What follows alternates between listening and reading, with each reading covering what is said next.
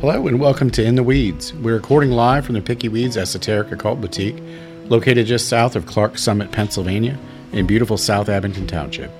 Picky Weeds is the largest and most diverse boutique of its kind in Northeast Pennsylvania, with an increasingly wide variety of items for many traditions. In addition to items for sale, Picky Weeds hosts a wide variety of classes, events, and community-driven gatherings throughout the year. Picky Weeds is located at 105 Layton Road, South Abington Township, PA. Open Wednesday through Sunday, 12 p.m. to 8 p.m. More information can be found at www.pickyweeds.com. That's PICKEYWEEDZ.com, or on our social media channels on Facebook, Instagram, TikTok, and YouTube. In the Weeds is the official podcast for Picky Weeds, where we strive to bring the community together with topics of interest, guest speakers, and informative discussions to benefit the entire community.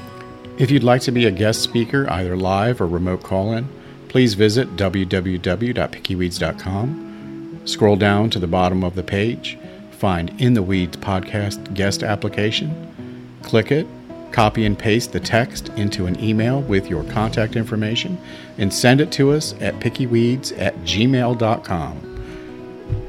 Now let's get in the weeds. Hey guys, good morning, and welcome to episode 13. Triggered. She's triggered, John. I get triggered all the time. Me too, and especially in traffic. So I want to start this episode with a song I always go back to every time I find I'm triggered. And it annoys me, Tanya Tucker, that I think of you every freaking time I get triggered.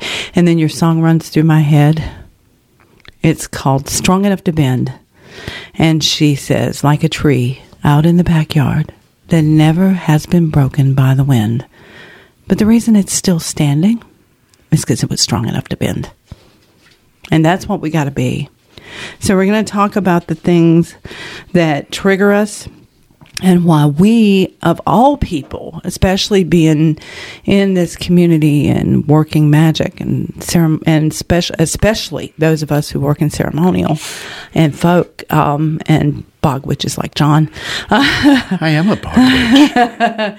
Need to not ever be triggered, because it's really hard to will things when you're coming from a point of being angry, beyond control, triggered, and you're dealing with things coming through the veil that are going to stomp your ass. It's really that simple.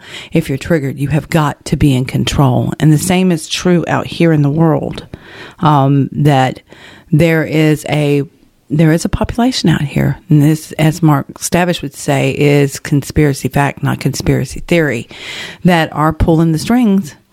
And they got their hand up your ass like you're a ventriloquist dummy. And they're moving your mouth. And they're doing that by triggering you through the media and triggering you through there's a left and there's a right.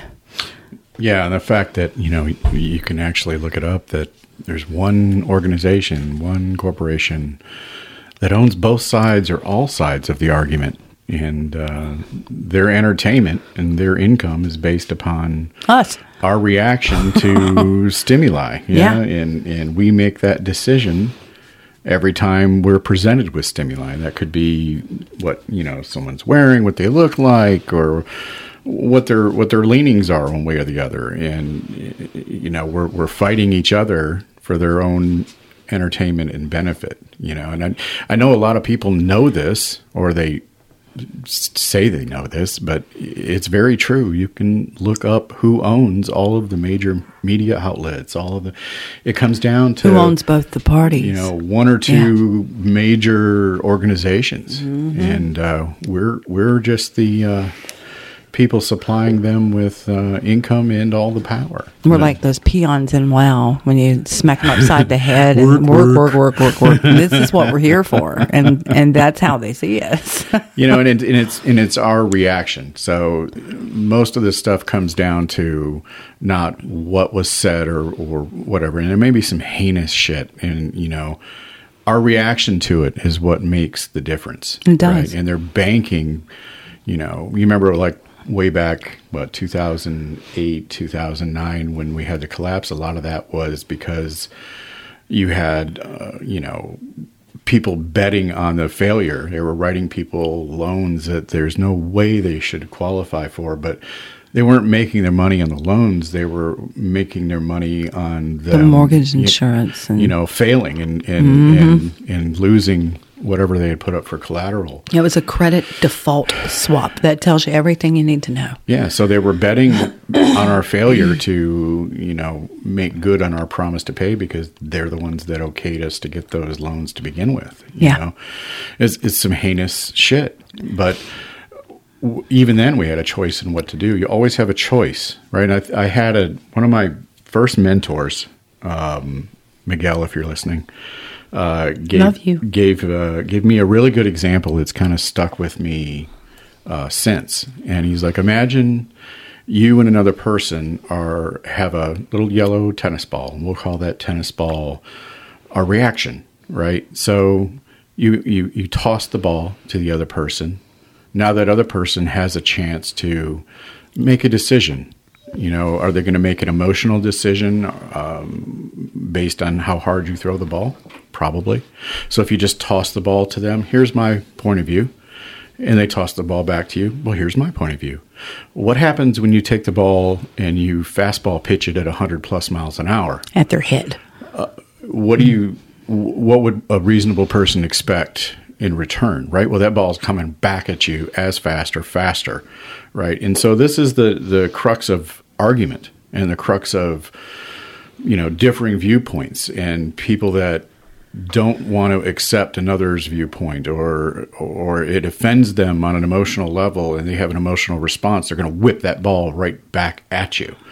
And that's what's going on. So you have the puppet masters, for lack of a better term. Let's put this out into the public space, and now we can watch a bunch of fastball pitching between people of different points of view. Yes. And they're cashing in on both sides. And they're looking at you as the peasantry. Yeah. And you're their toy and their plaything. Like we've used that reference before back in like the Occupy Wall Street, and it was a very viable cause, right? You can get behind something like that, what their message was and what they wanted, but the reality of the situation is when you look up on the balcony and you see the 1% sipping champagne and pointing and laughing at you, like clearly we're missing something, right? We're arguing against each other. We're fighting against each other. We're making rash decisions on how we're going to react to stimuli.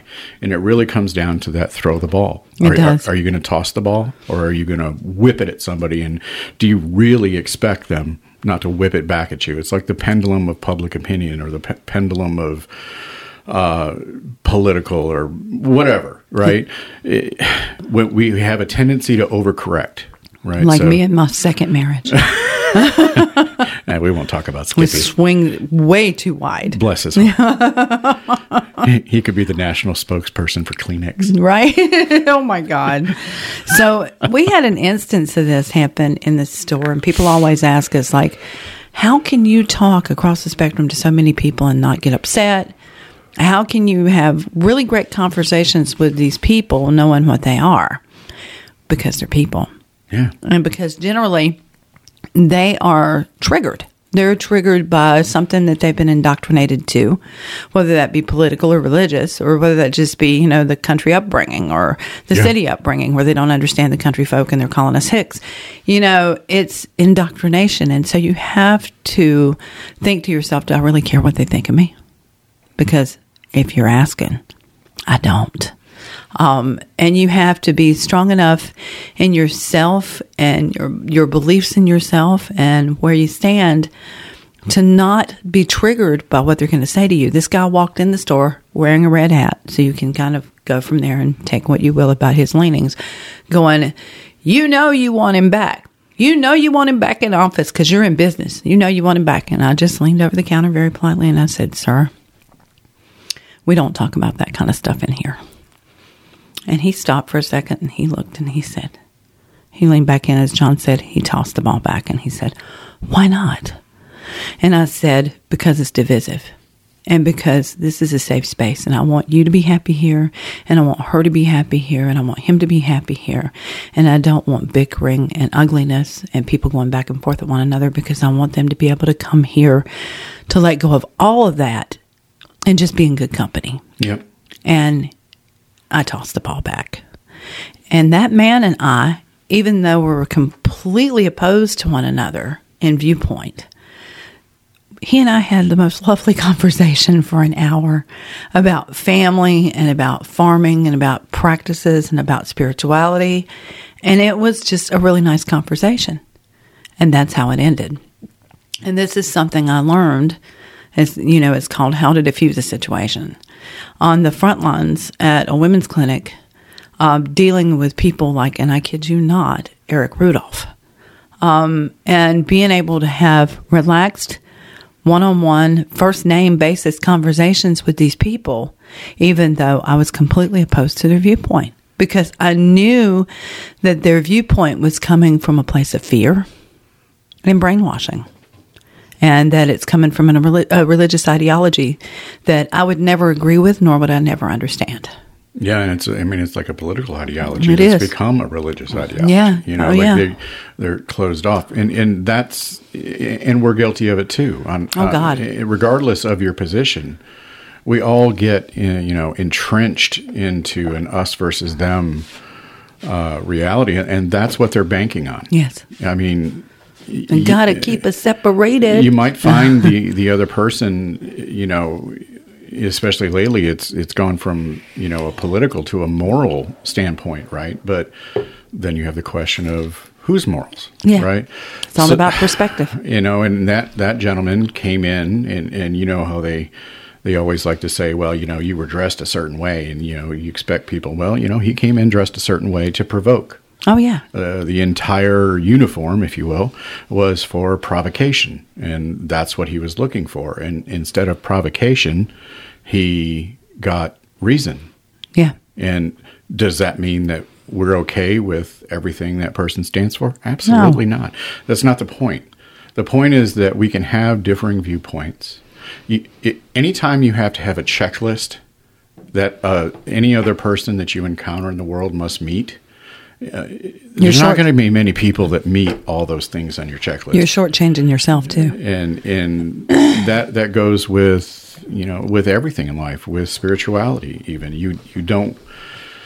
Some things don't mix. We don't mix things with spirituality. We don't mix politics, sexuality, any of that with spirituality. No, it doesn't have anything to do with it, and we see that a lot. We see each other as coven mates, and that's it. I get the human aspect of tribe, and you want to be with people of like mind, and there's nothing wrong with that. But who are you turning away because they're missing one or two tick marks on your list?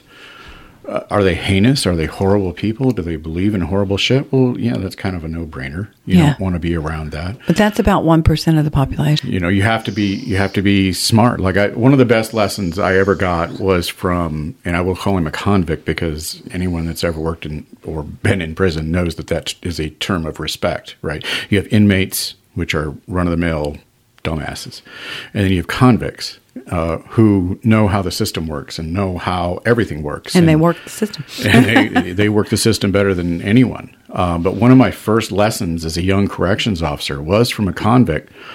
And I was fresh out of boot camp. I was hard charger, high and tight haircut, ready to go, jackbooted. And I didn't know shit. And I made emotional reactions to every stimuli that I had, so it was really easy for this guy to rile me up, and he said inflammatory things, or he said something that, talking about your personal life, talking about things that, your appearance, the way you speak, anything, any little chink in your armor that they could get in to get under your skin and cause an emotional reaction. Because when you're doing 5 life sentences, you don't really care about tickets. You don't really care about anything else. You have really very little entertainment other than the young, dumb officer that just got out of boot camp that thinks he has all the answers Yeah. because the academy told him so. And look, we're all guilty of being triggered. I was triggered like crazy, but I'm in my 20s and, easy pickings for him, and he managed to do it. And then I noticed him looking at me, and he had just the slightest smile on his face. Like, I got you. Little twinkle in the eye. I got you. I got you. You fish. Got you. And I saw that and was like, wait a minute. He doesn't give a shit about any of the things that he's arguing about. He's just trying to get a rile me up and get a reaction, an emotional response. And boy, did he. I lost my shit. and I see the smile across his face, and I'm like, this motherfucker. Mm-hmm. But I learned a valuable lesson, right? And so that applies in the world as well. You'll see, mainstream news or even non-mainstream news say triggering topics, or they do this stuff so that you will watch it and continue to watch it, and you will argue with your friends and family, and you're tuned in when their commercials are playing, and you want to buy things that support your viewpoint, which is fine. You should vote with your wallet, right? But we have to be careful that we're not being manipulated and controlled, because most of that advertising is manipulation and control. Yeah. And it is when you have one organization that owns both sides of the argument. I rest my case. Yeah.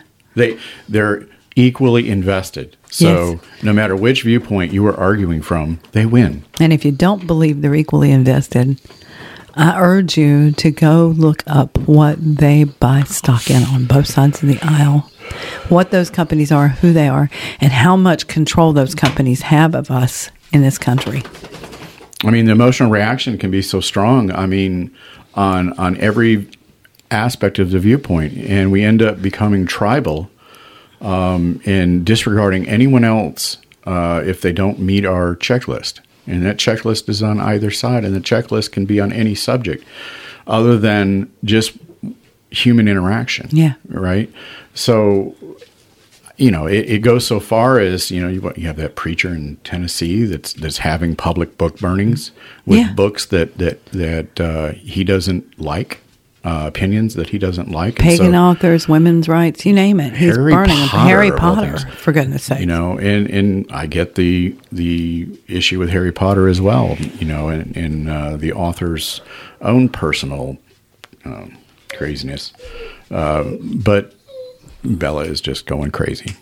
But those book burnings, those public book burnings, what's the difference between us having a virtual book burning because we don't like what a particular author had to say, or we don't like the history of that author's horrible, and so we have a virtual book burning. Don't buy these books. Don't buy these books. Don't buy these books. What's the difference between that and this nutcase in Tennessee, doing his thing? We don't want him doing that to you either. What's the difference? Yeah, there is what no is the difference. And we're both wrong then, right? So somebody buys the book. Okay, maybe that person is a scholar. Okay, well, I'm seeing all this stuff about him. And so do a little research on why. Yeah. Why? Like sound bites that you hear on TV, they're designed to have inflammatory topics that elicit an emotional response. Mm-hmm. And they're usually successful. Very. And it's scary. It's scary how easy we are. When if you take the time to research that soundbite, you'll find most often than not that they're taken completely out of context. Yeah. And they're made to imply something or, a subject or whatever that didn't happen that way. That's not how it happened. But the way the soundbite is edited, it makes you go, what the fuck? But take the time to do your own research. And they're counting on you not doing that. They're counting on you having an emotional response to a cute commercial, to a curated bit of stimuli that is designed to make you angry or make you frustrated or make you whatever. You're going to have an emotional response to that. It's up to the individual to make the decision on how they're going to respond. It reminds me of some of the advertising they do for foods that are actually really deadly to you and poisonous to you, and they glean them up and sell them to your children, especially sweet, sugary cereals with lots of these different coloring elements in them that are actually deadly and cause DNA damage over time. But God, do they make that commercial just look so adorable, and the kids look so happy, and the family looks so charming, and you rush right out and buy the box. And that's the same way it is with political and scientific and religious ideology in commercials around the time of elections and things of that nature. The happy family, the loving man of Christ, and you find out when you've elected this lovely looking man into office with this beautiful family that, God, he's a monster. Yeah. He's a fascist. We have to be careful with perception. I thought he was just like me. Yeah, that's exactly what they want you to think. That No, he's nothing like you. He's Billy Bob from next door, and he's the greatest guy ever, and he's going to have your family and your heart and soul in mind when he votes. And then you go and look at his voting record, or you go and look at the legislation that he crafted and what he spends his money on and buys stocks in, and it's heinous. But they can convince you to act against your own interests. Yes. With a heavily curated soundbite. And it may not even be them. It might be the people that are reporting it, and they curate those sound bites to elicit a response. So exactly. How do we combat this, right? And we've all seen the horrible laws being passed and just heinous shit that goes against the will of the people. And they just do whatever they want. And you feel powerless as a little person. I'm a little person. I don't have any power, really, except in my vote. And then you question if that even matters, right? There's speculation about that to create doubt in the system. Yes. So... And you also vote with your wallet. That is... And how often we forget. Yeah, that is one of the most powerful votes, is voting with your wallet. So no matter which side of the political spectrum you're from... And we hear you both. Believe me, we do. And we understand where you're coming from. You need to look, when you're voting, at who is the money behind the candidate. And then think down the line, what does this mean for me and my rights when this candidate actually gets in office? Because now they're beholden to this golem they've created by taking that cash from that corporation. And they're going to be doing his bidding. Well, it becomes so frustrating that you just want to stick your head in the sand like, I just don't do politics. Yeah. And that's a danger too, right? Yeah. They're counting on that reaction as well. Mm-hmm. I just don't get into it. It makes me so mad. I just don't even get into it. But again, they're throwing the ball and you're having an emotional response to it. Yeah. And it's up to us to make that decision on everything, on every stimuli that you come across during your given day. You have decisions to make. If you have a horrible driver in front of you in Clark Summit, I know that's completely unheard of because everybody is just fantastic, fantastic, empathetic, courteous drivers in Clark Summit, Pennsylvania. On the daily. But how you react to that. So the person didn't look before they pulled out. They cut you off. You had to slam on brakes. You have your family in the car. They have their family in the car. And you don't know if they're curious or not. What decision do you make? Do you lay on the horn, give them the double social finger, and then cut them back off and create an even more dangerous situation?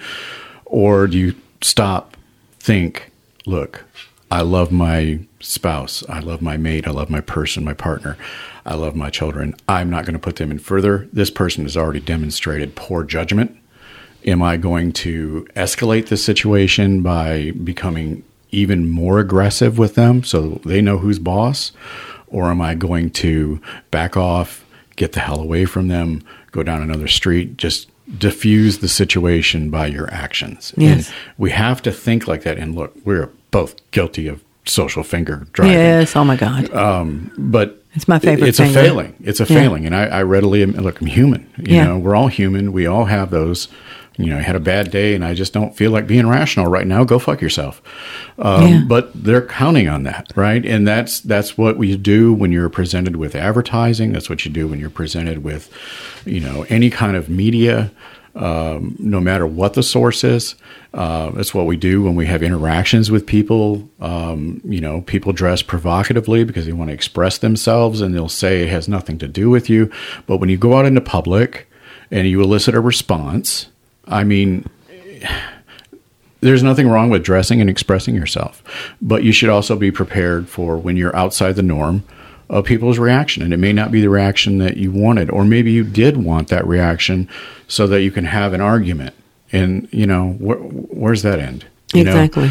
And I'm not saying everybody needs to dress like, the same in a uniform. I used to have long ass fucking hair with blonde streaked tips and all kinds of, 1980s. What do you want? And you did that just for shock value. And I did. I completely admit that. I drove around in the Bible Belt with Born Again Pagan on the back of my car. And clergy. To elicit a response. So inverted pentagram. I completely get it, why we do those things. And it is a form of microaggression. Yes. Because you're tired of the people that you perceive as oppressing you. In a lot of cases, the perception is true. They are oppressing you. But why are they oppressing you? Because they feel threatened because of the message they got was that you were the enemy. And so instead of looking into it more, they react with the information that they have. And they lash out. Maybe minimal information. Yeah. And so now we're back and forth again. Now we're having an emotional response on every side. And it's a never-ending source of entertainment for the champagne-sipping one-percenters who are engineering the entire thing. Yes, it absolutely is. And the way that we combat this is having conversations with these people we don't exactly care for. Yeah. Okay, so it's been the strangest thing for both of us to describe what we do to people from outside and watch their eyes light up and go, well, I didn't know it had anything to do with agrarian cycles. Yeah. What the hell? I thought y'all like summoning the devil and worshiping demons and, slaughtering babies and sacrificing shit. And then they find out we're really kind of boring. I'm very boring. Incredibly. Yeah. My Google Maps is a straight line. Oh, my God. And it's store, home, and once in a while, every week, I go to the grocery store. But are they going to know this about you if you don't engage them in conversation? No, they expect to come in and trigger you. And we're the stereotype, have to wear, witchy clothing and look a certain way. And we're just two old farts behind the counter laughing. They come in and I'm all dowdy. I mean, that's just the way we are. We are who we are, Yeah. And that's not an emotional response to anything other than I'm old and I don't really give a shit. I want to be comfortable. Screw this shit. Yeah. High heels I used to love. Not for an 8, 10, 12-hour day. No, sir. No way, no how. Yeah. But, I mean, just be cautious. Look, everybody does the checklist, right? But not everybody has to meet every box, or we're going to really limit the communication that we have. Yeah. And think about when you see someone, don't buy these books because this is a bad person. Okay, says you. Yeah. There are ways to research before you make a decision. It's called making an educated decision. And then read the book. Damn. What's it going to hurt if you read the book? Yeah. I read all kinds of books. I don't agree with a whole lot of them. I read them because even somebody who's completely wrong and in the meme or the soundbite, they sound like an awful person. I want to know for myself what they said themselves. I don't want to hear someone else's opinion. I'm not. Exactly. I'm not going to make a decision for me based on someone else's perspective. I want my perspective, and that involves not only reading the book, but looking a little deeper into like maybe the era that they were in and why did they think this way. You have to be inquisitive, especially in things of an esoteric nature. You can't accept anything on face value. And they were anti this and anti that because they'd never been introduced to it. Yeah. Let's put that in perspective because I know you guys. And I know that if some of you came into these people's lives, that they would have loved you just like I do. They just never met one of you. Yeah. They never met somebody from your background, from your perspective. And that's what it takes in this world for us to come together, is to meet people from different perspectives. And, at a point of respect and earnest interest in that person's background and earnest interest in that person's practices. And that's why this place here at Picky Weeds is so open to every single practice. We don't care what background you come from. We want to serve you. We want you to feel comfortable here.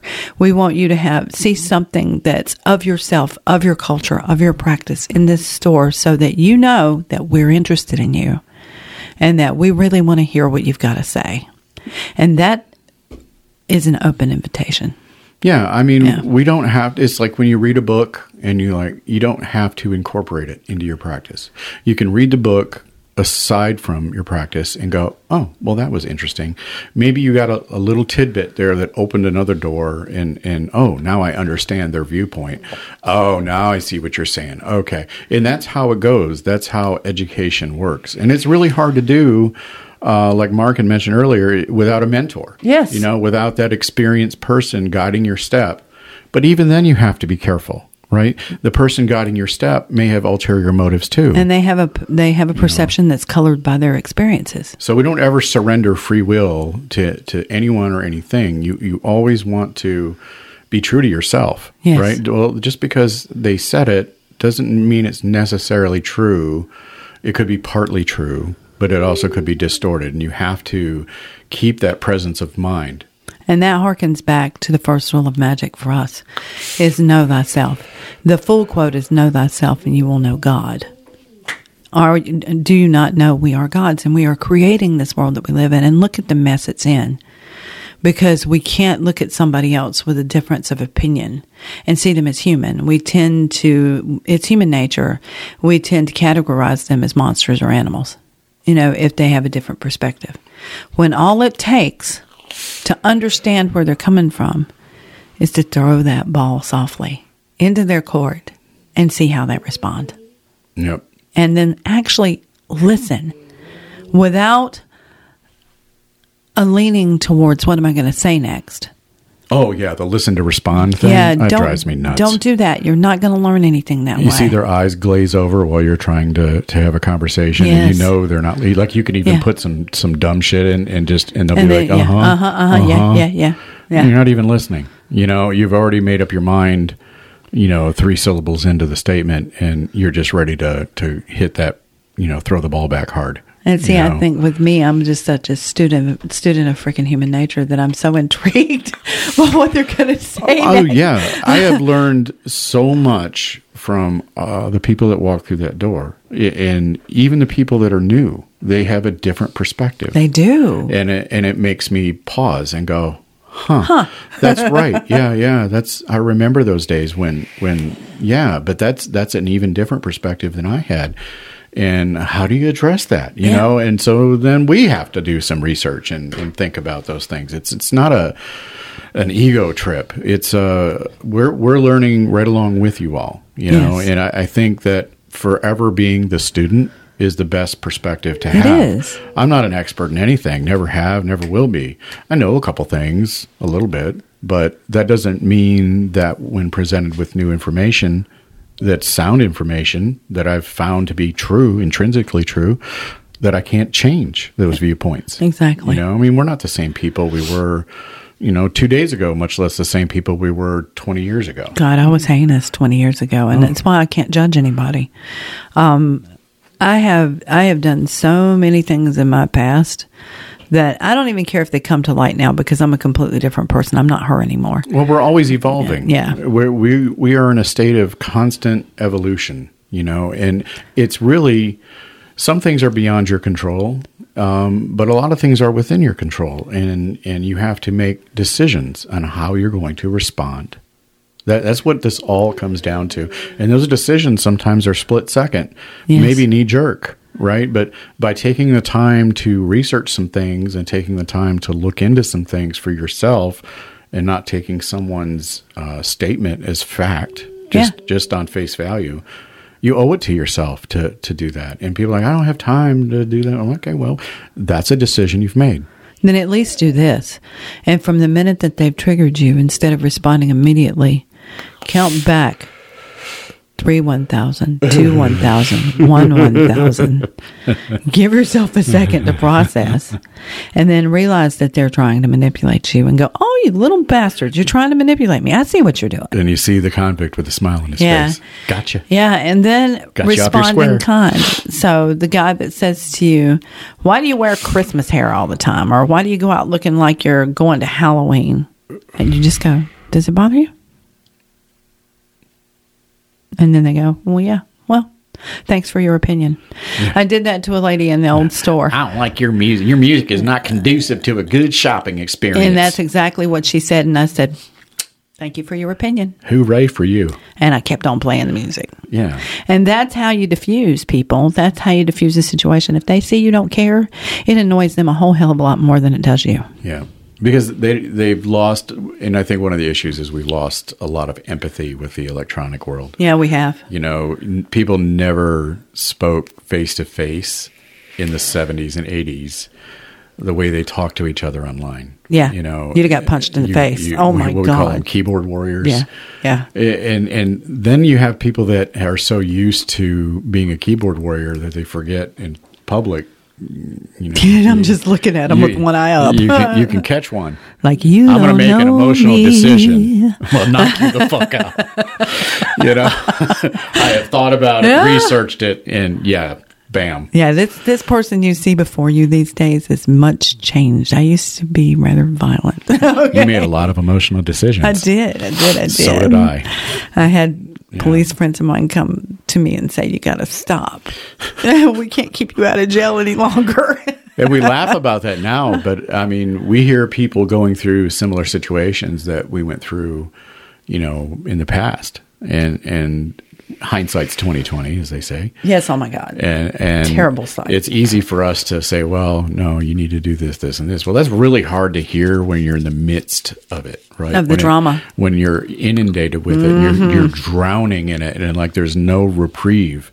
But you always have to remember that you are the one that is in control. Yes. And the immortal words of Rage Against the Machine, take your power back. Yeah. Yeah. Take it back.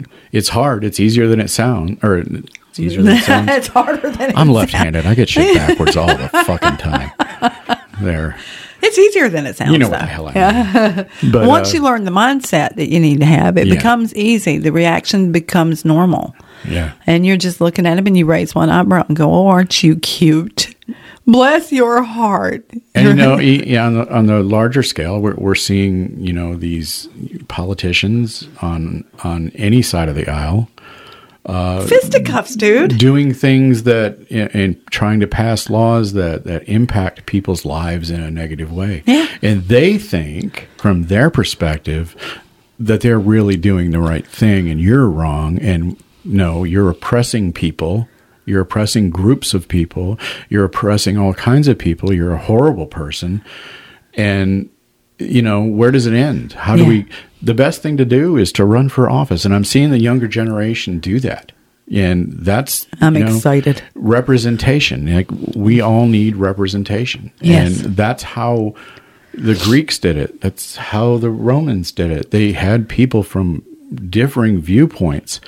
And did it come to blows sometimes? Yeah, but you didn't usually see senators back then in the Roman period. Like, they would cut off ears and stuff.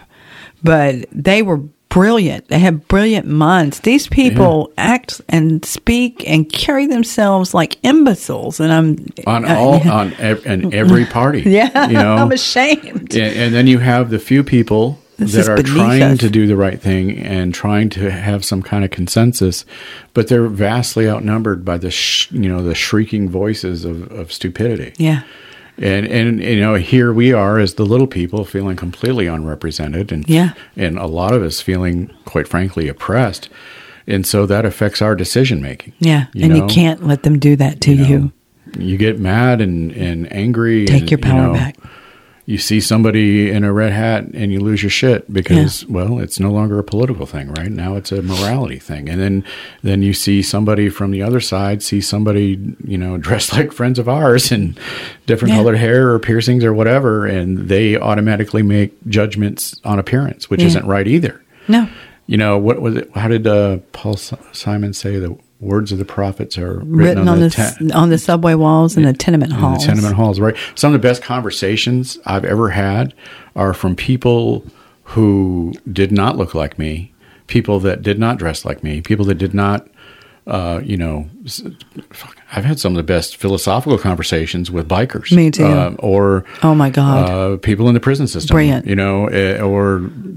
There's a lot of brilliant people in prison. I'm not even kidding you. Homeless people. I've just had horrible luck. Or they made bad decisions, or maybe just life just happened and there's nothing that was beyond their control. Yeah. But some of the most wise things that I've ever heard have been from people that, a lot of people wouldn't even talk to or look at. They'd be afraid to approach on the street, and they're just beautiful people. But I've learned that listen to everybody. You don't have to agree with them. You don't. You're entitled to your own, opinion, but just make sure that opinion is rooted as much as possible in fact, in actuality. Yeah. And not fear or religion or sexuality or any of that stuff. You need to make sure it's rooted in fact. And we talk about rights, and I've had this conversation many times that, we have a lot of differing viewpoints that come through the door. And we have Christian fundamentalists that come in, but the ones that I've encountered thus far have been lovely, very people. Polite and very decent, and they're just curious. Mm-hmm. They've heard, and here is an example of someone taking it upon themselves to find out the actuality of a statement. Yeah.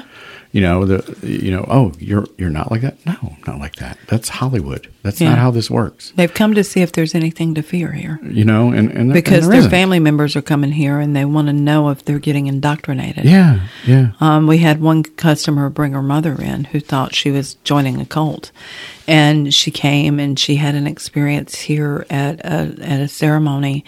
And she said she felt closer to God here than she had felt in many, many years. That's beautiful. And it led her back to church, which I think is beautiful. Absolutely. She took back up her spirituality, something that was kind of dying in her. And I thought, that's what we're here for. When we realize we can all coexist without forcing everyone to agree with our viewpoint on every aspect. Yeah.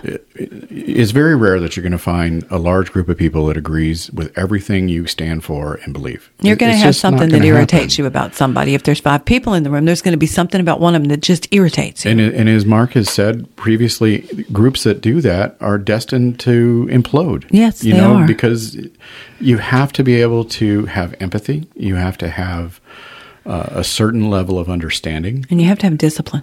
Yeah.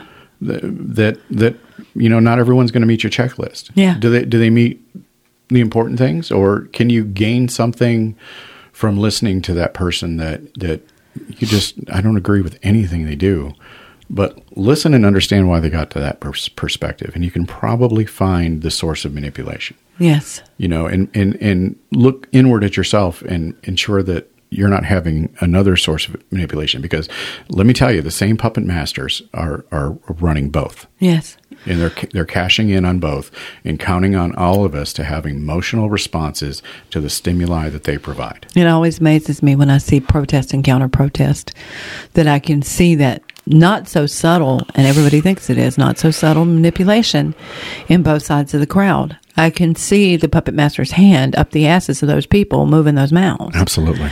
And I think about it and think, I hear your talking point. I know where that talking point came from. I hear your talking point. I know exactly where that talking point came from.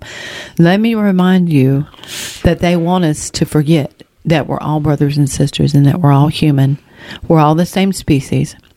We're all sharing the same planet, and they want you to see them as other and else and less than human and less than you. And so the oldest trick in the book is to take somebody who's oppressed and make them feel special. Yeah. Yeah. For a second, so they can work you like a marionette. Yep. Careful absolutely. that you see this coming.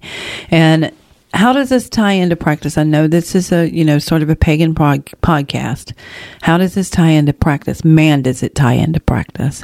When you're summoning something, expectations have to go out the window. And it has to come down to how you conduct yourself and how you comport yourself and compose yourself in ritual. It is all about your will when that thing comes through. And if its will overwhelms you, you're done. And it's one or two things. You can really get hurt in the physical, or you can really get hurt in the mental and end up in a mental ward and end up on all kinds of drugs. So you have to understand that this is what the great work is all about. Learning to temper your reactions, learning to still your will, and learning to open your mind to possibility. And possibility in ritual, good Lord, possibility. It's a huge, huge opening. Well, and I see a lot of failing, too, that people are approaching the esoteric as a means of replacement for therapy. Yeah, and it's not the place to do it. And it's not. And one of the first rules of magic is what? Know thyself, Know right? thyself, and thou shalt know God. But you have to have your own house in order. Yeah. In most of the books that I've read, especially those written by, some fairly well-known esoteric authors, they all say the same thing. Yes. Right? You have to get your own house in order. You have to do the inner work first. And you can't accomplish anything. This isn't, you jump in and things happen like in a episode of Sabrina. It doesn't work that way. No.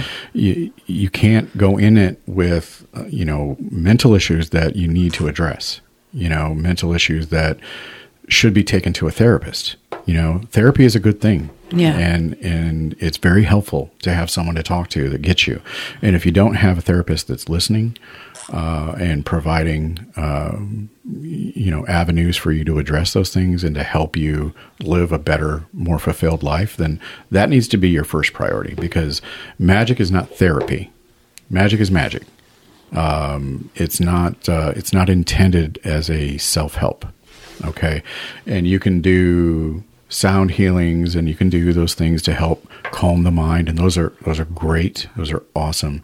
But when it comes to actual work, practice, especially on the hermetic side or the esoteric side, you really need to get your house in order, because some of the entities that you may come across, they're not all happy and shiny.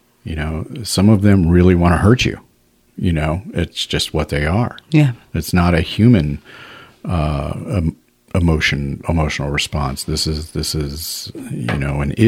is. It's not it's one way or the elemental, other. Yeah. And so any aspect that they can prey on, think about it as the new corrections officer fresh out of boot camp and the seasoned lifer that's just having one on for their own entertainment. Well, there's spirits that do that too. Yeah, it's a nasty sludge being spirit. Absolutely. So any kind of weakness or chink in your armor, they will expose. Yes. Yeah, people wonder why I'm not quick to anger. Well, look, if it can be said, it's been said to me.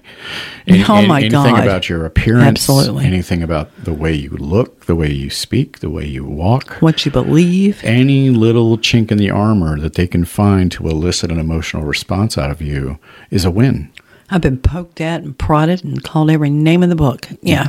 And my fellow corrections officers out there, or my fellow, convicts, inmates that have been in the inside, you know what I'm talking about. People are saying, they're scared of prison because of the physical violence.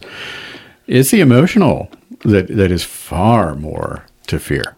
And not only the fact that you're locked in there with those people, but they've had nothing but years to come up with the best ways to elicit a response out of you. Oh, yeah. And you're fresh from the world, not used to that environment. And you're scared. Easy pickings. And we have to kind of develop that armor, where I'm not going to be triggered by what you say or what you do. I know who I am, and I know what my worth is. I'm going to listen to what you have to say, and then I'm going to choose my response. Yeah. And choose that response from a place not of emotion.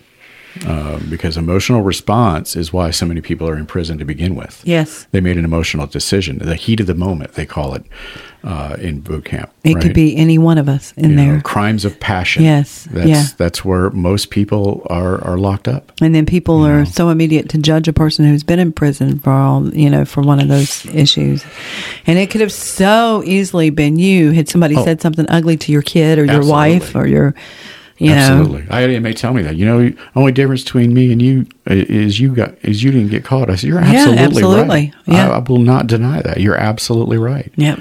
You know, we're all crazy when we're young. We are all. Some of us are crazy when we're old. Yeah, we're all what time and circumstance have made us. Exactly. Yeah, and I think one of the adages that I go at life, and people ask me, "How the hell do you do this? How do you talk to that person without choking them?"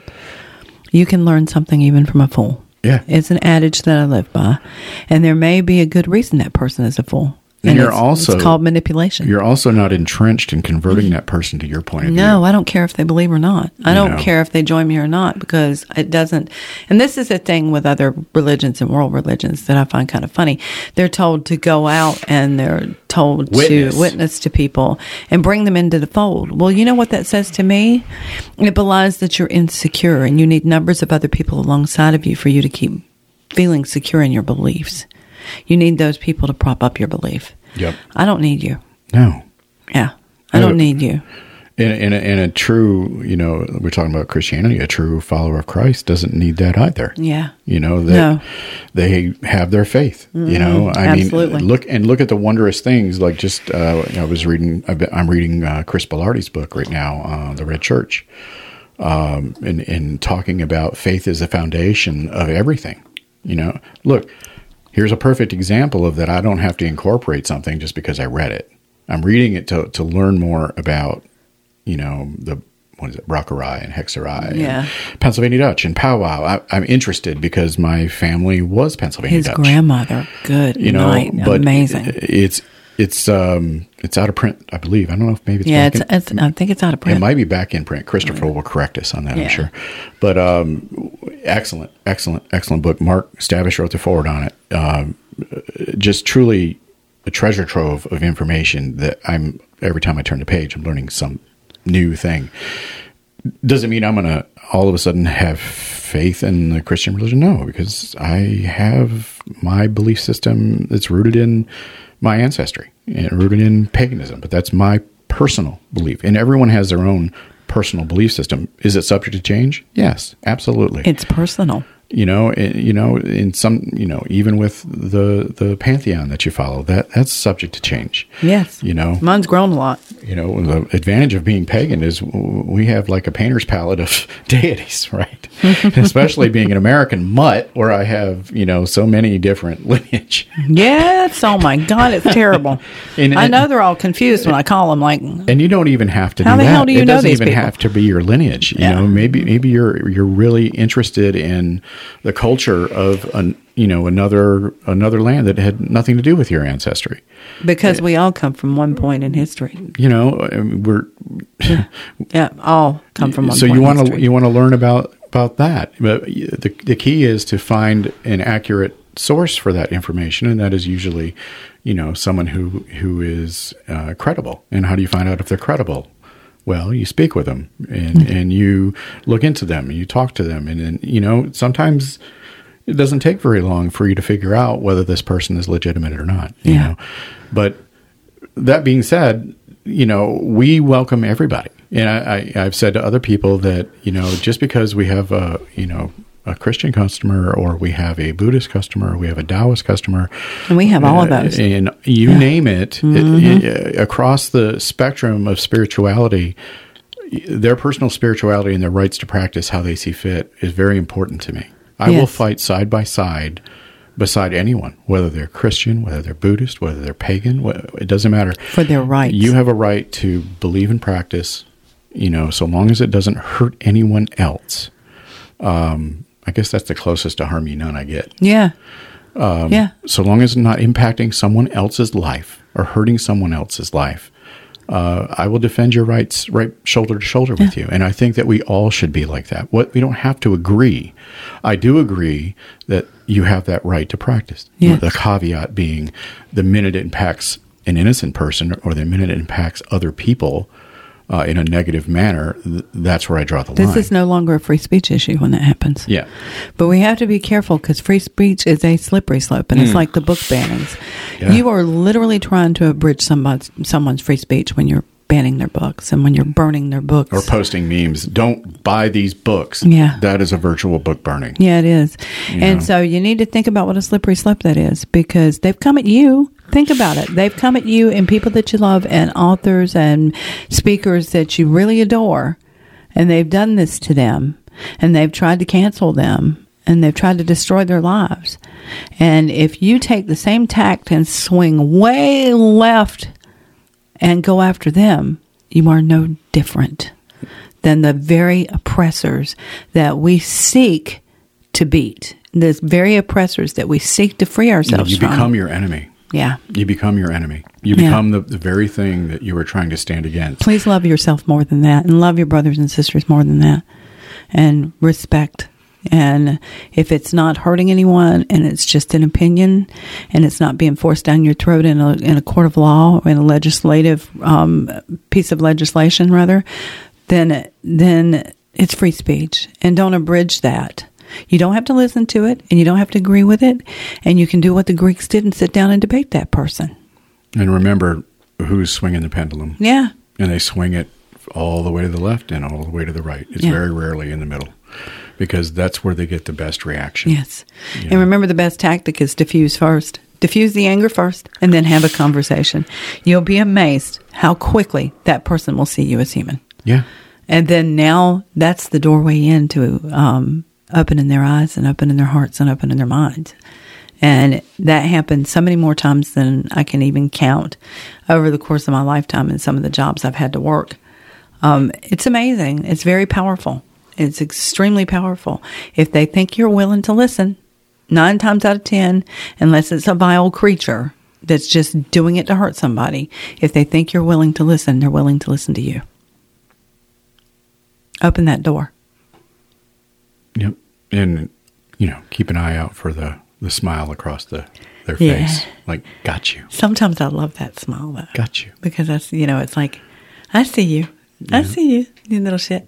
You were just trying to find out. But you could have just asked me directly. We love everybody here. Yeah. And even, the people, I can't say we love everyone. No. We accept everyone. Yeah. How about that? Or most people. The caveat being that if you are someone that is trying to hurt someone.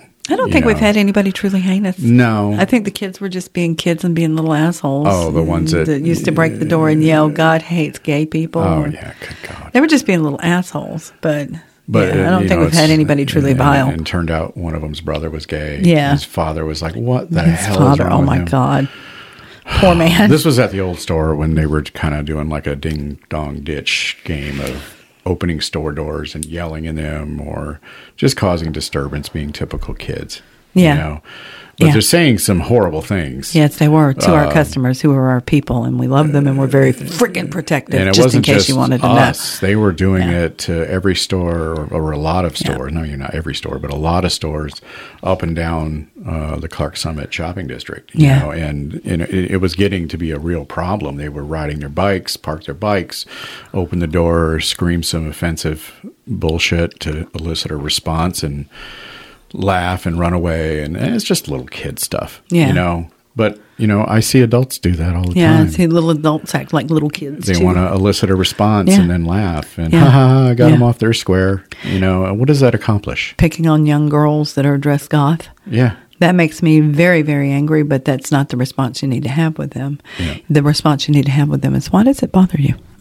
Yeah. Yeah. Yeah, they don't know what to do. Yeah. They start to short circuit when you does it bother you? How does this affect your life? Yes. I'm expressing myself. Yeah. And everyone has a right to express themselves, but we also have to remember that it will elicit a response, because they call it counterculture. Yeah. Right. And I was a big, me too, boo. My teens and 20s, I was Sex Pistols, Misfits, Susie and the Banshees, the Ramones. Yes. Very much. Yeah. That was like, a rebellious. I was anything but what the others were. Complete rebellion against societal norms, but I was angry. Oh, yeah. And sometimes I got some emotional response back. Yes. Yeah. Sometimes you had to literally physically fight for But those were the days. Yeah. Before YouTube and TikTok and things like that. No, and cameras on every cell phone. Oh my God, I'm so glad there were no cameras on every cell phone when I was coming up. I've been to some mosh pits in Detroit that were like, whew. But that's a good outlet. I think we need more mosh pits. I really do. I think we do. I think people need to get in there and slug it out and get it out of their system, so they stop harming innocent people. Yeah. Yeah. But Anyway, if you've stuck around this long, thank you guys. I think we just really wanted to get some of this out there and maybe get some people thinking a little bit before you get triggered. Yeah, don't be triggered. They know you're going to be triggered. Don't give them that. Yeah, watch it. That's their pleasure, not yours. Remember who's swinging the pendulum, and watch for that smile on their face. Yes, have mercy. Love y'all. Love you. Love under will. So we hope you enjoyed this episode of In the Weeds, and we hope you didn't have to pick too much pucker brush off your cloak after visiting with us here. If you liked the episode, please follow, subscribe, and share. And if you're really kind, leave a positive review. Be sure to tune in next week as we publish a new episode weekly. If you're in the area, stop by the store and see us. Thanks so much for listening, and have a great day.